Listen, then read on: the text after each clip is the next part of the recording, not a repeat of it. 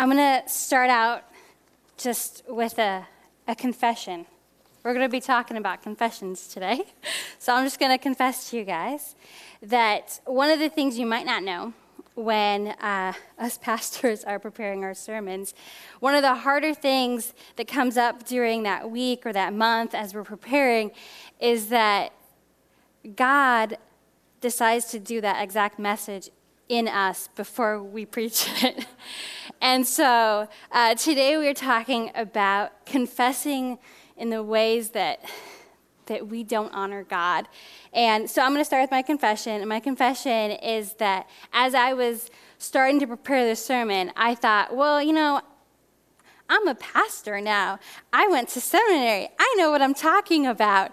And as I was working on this and reading the scripture, I was convicted that too often I lean on my own understanding. It was perfect that Brian shared, instead of leaning on God. And so I just wanted to throw that out there. I just wanted to confess to you guys. Would you pray with me as we open God's word?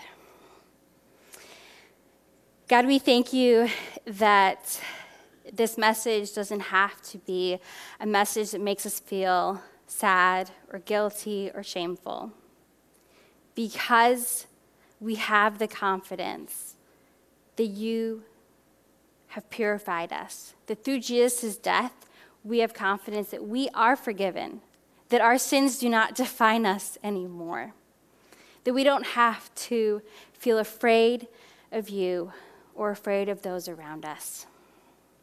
I ask that you would speak through your word today, that we would be reminded of how loved we are. I pray all this in Jesus' name. Amen.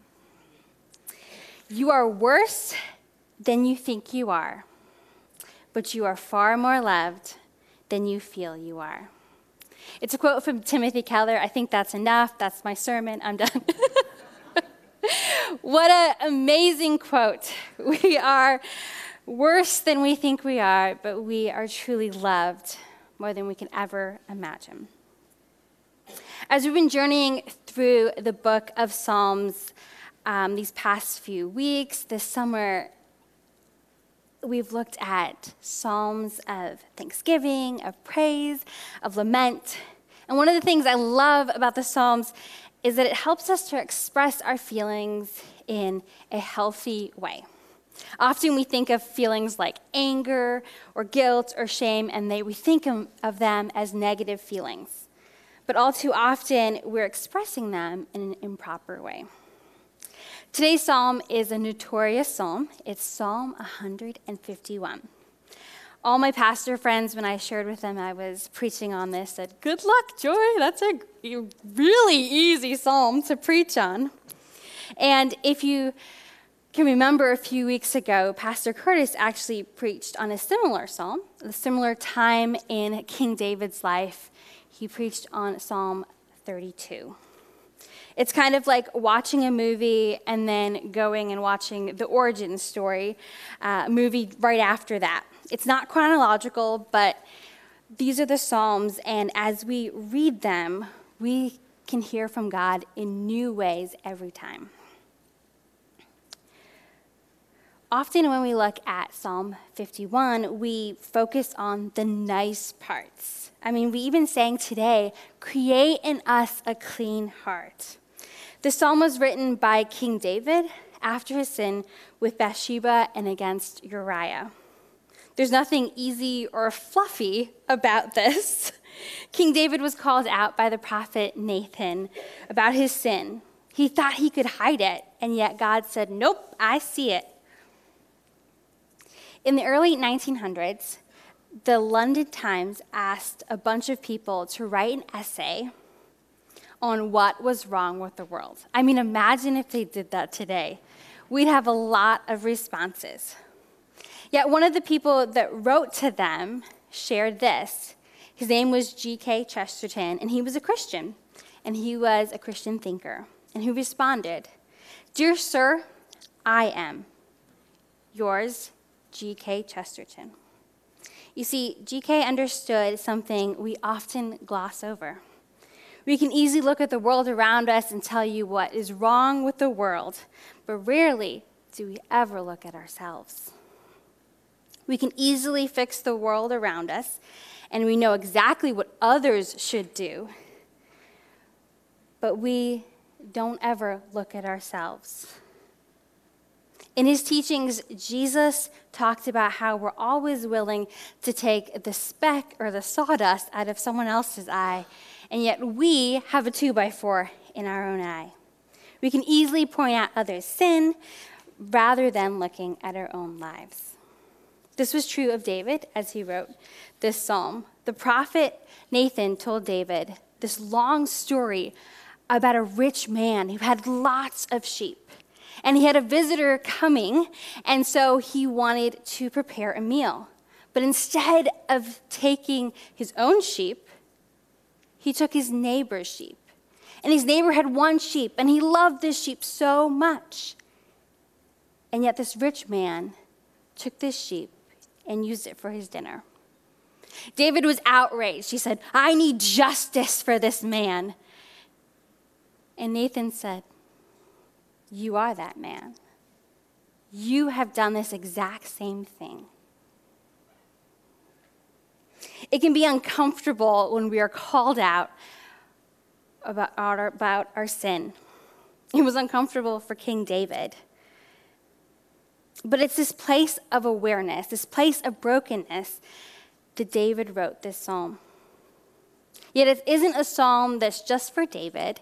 It's a psalm for us today when we find ourselves in a similar position, when we are aware of our sin and in need of forgiveness.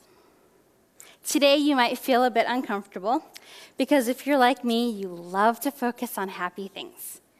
But my prayer for this sermon today is it would help you understand the depth that you are loved by God. That you should be happy about this truth. That by taking time to sit and look at our brokenness, that we might feel uncomfortable, but I believe it is so needed. With that in mind, let's turn to Psalm 151. Keep in mind, we're not going to skip over some parts. We're going to soak it all in. This is what I love about the Psalms. David and the writers aren't just focusing on our happy days, but they understand that what real life looks like. Odds are that you too have had a bad day, and these Psalms help us express those emotions. So Psalm 51, I'm going to read verses 1 through 2. He writes, "Have mercy on me, O God, according to your unfailing love, according to your great compassion. Blot out my transgressions. Wash away all my iniquity and cleanse me from my sin." The prophet Nathan had just confronted King David about his sin. I mean, wouldn't you think he would be aware of it? He had just killed somebody to cover up his sin. And yet, he needed the prophet Nathan to share with him where he had sinned. We all need people like Nathan to call out patterns of sin in our lives that we can be forgiven. Nathan then declares to David that God's punishment will be what his punishment will be. Although God will spare his life, there are other consequences to King David's sin. David could have easily said, "All right, I'm done. This is too much. I don't like that God calls out my sin." And yet he didn't do this. Instead of hiding his sin, he confessed them to God. He knew that this request of forgiveness wasn't based on any of his good works. I mean, yeah, he didn't kill Saul when he had 100 times had a chance to kill him. You know, he did so much for God. He even was called a man after God's own heart. And yet David doesn't start pulling up all these things that he did that were good. He comes to God and says, "I know that my forgiveness is based off of your character, that you are merciful, that you don't give me what I deserve, because I deserve death." We see this again and again in the Bible. that God is merciful. He gives us second chance after second chance, and he never gives up on us. And when David speaks of love, of God's love, he's speaking of this covenantal love. When we think of a covenant, we think of probably two people who made an agreement, who have some terms, like a marriage or a contract between two people. But instead of both people, both sides, having to live up to this agreement, God simply says, I'll hold up my side. I'll continue to love you, even though you keep walking away. And then David goes on to share that God is compassionate. He sees our pain. Whether it's self-inflicted guilt or pain from circumstances we had no role in, God doesn't turn his back on our sorrows. He sits with us in those times. And based off of God's character, King David and us today can have confidence that we are forgiven. But before we can be made new, we must come to terms with our own sin. We must be honest with ourselves and God. King David showed us what it looks like as we continue in Psalm 51. He says this, "For I know my transgressions, and my sin is always before me. Against you and you only have I sinned and done what is evil in your sight, so that you are proved right when you speak and justified when you judge. Surely I am sinful at birth, sinful from the time my mother conceived me. Surely you desire truth in the inner parts. You teach me wisdom in the inmost place." Have you ever made a mistake? Of course you have. You're human. We're all human. And if you're like me, my natural way of dealing with a mistake isn't just to forget about it. It's actually to replay it over and over in my mind. To put myself down, to say mean and rude comments to myself that I would never dare say to other people. Just to be clear, this is not what you're supposed to do. But sometimes we replay a mistake over and over in our heads that we can become physically sick. I've done that before. Has anyone else done that? Yeah? Okay. I was like, at least we know that King David is like me, because he tells God when he wakes up, when he sleeps, when he walks, when he's eating, he is reminded of his sin. He can't change it. He can't change the past, but it's overwhelming him in this moment when he realizes what he has done. Whether it's a sin of omission or our sin of hurting others, ourselves, or God, we're full of it. The realization should bring us to a place of brokenness. That brokenness doesn't have to be a bad thing, though. It actually can bring us to a place of confession.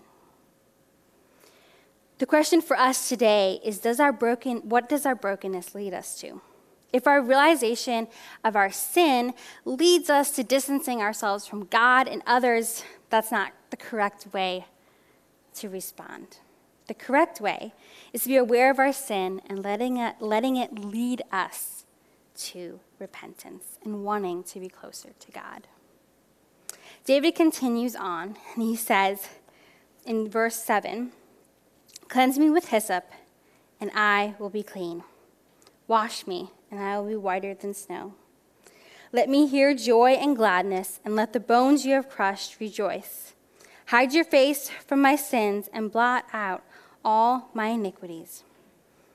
Create in me a pure heart, O God, and renew a steadfast spirit within me. Do not cast me away from your presence, or take your Holy Spirit from me. Restore to me the joy of your salvation, and grant me a willing spirit to sustain me." Jennifer Benson Schultz writes, "When we are truly broken over our sin, God lovingly puts us back together. True brokenness isn't despair, but an honesty before God of what he's already aware of." I heard this story about a man who wrote to the IRS. And because of his guilty conscience, he wrote, "I haven't been able to sleep. This last year, I filed my income taxes, and I reported deliberately and misrepresented my income. I am enclosing a check for $150. If I still can't sleep, I'll send you the rest. This man only confessed his mistake because he couldn't get a good night's sleep. Not because he felt like what he did was wrong, but because he couldn't sleep. It was a half-hearted confession, and this is not what David is talking about. He's not talking about this half-hearted, I just want peace. That's why I'm asking for forgiveness. King David is asking for hyssop, the traditional herb that the priests would use when they would sprinkle those who needed cleansing. Sometimes it was with water, and sometimes it was with blood. It was the same herb they used before they left Egypt as slaves. They used hyssop, and they dipped it in the blood of the lambs, and they put it over their doorpost so that they would be safe from the angel of death. Although we don't need hyssop to clean us, we do need the blood of Jesus. And it is his death that we can have confidence that we too can be cleansed. But if we aren't aware of our sin, we cannot be cleansed. Being aware of our sin is actually a good thing. Barbara Brown Taylor wrote in her book, Speaking of Sin, that sin is our only hope. When we see how we have turned away from God, then and then only do we have what we need to begin turning back. Sin is our only hope, the fire alarm that wakes us up to the possibility of true repentance. I've never thought of it before like that. Being mindful of our sin can actually be something that wakes us up to realize that we are, in fact, going down the wrong road. On my vacation a few weeks ago with my aunt, we went hiking, because I love hiking, and we went in the Ojai area, and it was a breath of fresh air. There was only one other person on that trail that whole day. After spending, it was a whole week with 17 students and 3 chaperones for Rock and Water, it was so nice to be like, there was no other people. It was just my aunt and I. I love people, just to be clear. But it was so nice. And we were walking down this path, and my aunt had been there before, and she kept looking at me. She goes, I don't know. I think we're going down the wrong path. And at first, we were just kept walking. And then I thought, we need to be aware if we're going down the wrong path. And so I pulled out my phone, and I don't know if you have this app. It's called AllTrail. And I pulled it out, and I looked, and I said, what is this path supposed to look like? And she shared with me, it's supposed to go around the lake. And so I found it on my app, and I said, yeah, we are on the wrong way. We need to turn around, and we need to go onto the right path. We could have easily decided, you know what, it's not worth it. We're just going to keep going down the wrong path. And yet, we said, no. I don't want to continue down the wrong path. Although I don't recommend just keeping going down on hiking paths, often we actually do that with our sin. We don't want to be aware if we're right or wrong, because that might lead us to feeling guilty. But instead, we are told that that's actually an opportunity for us to get closer to God. David didn't just want a rinsing off. He understood that we need heart surgery. They were grosser than we could ever imagine, and yet there's hope because we are loved by God. I saw this video on TikTok. After all, I am the youth pastor. And on this video, this lady had taken the hats of her significant other. There was, I think, about 5 hats, and she took these hats and she put them in her bathtub. She filled it up with water and detergent. And if you are a hat wearer, you know exactly what happened in that bathtub. As she would squeeze out the hats, more and more dirt came out of those hats. I think it was 5 hours later, the whole bathtub, the water was completely brown. It was disgusting. And yet, she showed us the pictures before and after, and you thought, Did she buy all new hats? Because of how deeply she had cleaned those hats. I love wearing hats, and I often just brush off, maybe you're like this, brush off the dirt, brush off that sand, brush off that dust, and keep going. I don't often deep clean my hats, and yet our hearts are the same way. Often we can just think that we just need a quick rinsing off, and that's all we need. King David told us that's not what we need. We need a deep cleaning. We need to be aware of our sin. That kind of cleansing is hard. I mean, imagine all that buildup of dirt that's in our hearts. And yet, confession brings us to a place where we can be cleaned. I didn't grow up in a Presbyterian church. The first time I had ever heard of a prayer of confession was at my first job as a youth director at an eco church. I was confused at first on why are we confessing our sins? Hasn't God already forgiven us? I mean, why are we having this moment in our service? It just feels like a downer. But I want to share with you what I discovered about the prayer of confession. You might already know this, but in case you're like me and a little confused, it's really important that we have the prayer of confession and assurance of pardon in our service. Rick Velotis, in his book, Good and Beautiful and Kind, says this: to confess our sins doesn't mean obsessing over our mistakes. To confess our sin, especially together in a community, is an act of solidarity. It's a practice of reminding us that we were all on equal footing, all in need of grace, and that we all have sinned and have been sinned against, and that we are in the same broken family. We see many examples in the Bible of corporate confession. But the effects of confessing our sins together does more than just put us on equal footing. It helps us to practice something we should be doing throughout the week. It helps us to have a habit of confession, which in the end brings us closer to God. There are two effects that our being aware of our sin can have on us. It can make us distant from God, or we can take the opportunity to confess and become closer to God. Imagine if every time you sinned, the connection between you and God, it was like a string and it was cut every time you sinned. But when we confess, that string would become retied. And then in the end, we are brought closer and closer to God through confession. King David continues to write this. In verse 13, he says, "Then I will teach transgressors your ways, and sinners will turn back to you. Save me from blood guilt, O God, the God who saves me, and my tongue will sing of your righteousness.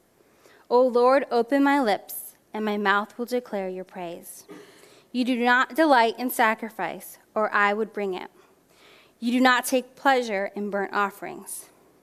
The sacrifices of God are a broken spirit, a broken and contrite heart.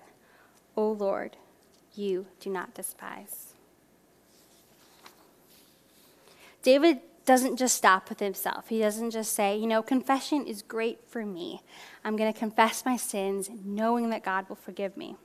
He wants everyone around him to do it too. He wants those around him to have confidence in knowing that God will forgive them.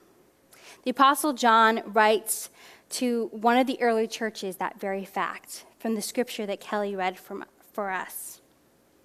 He tells them, "We are broken people who sin.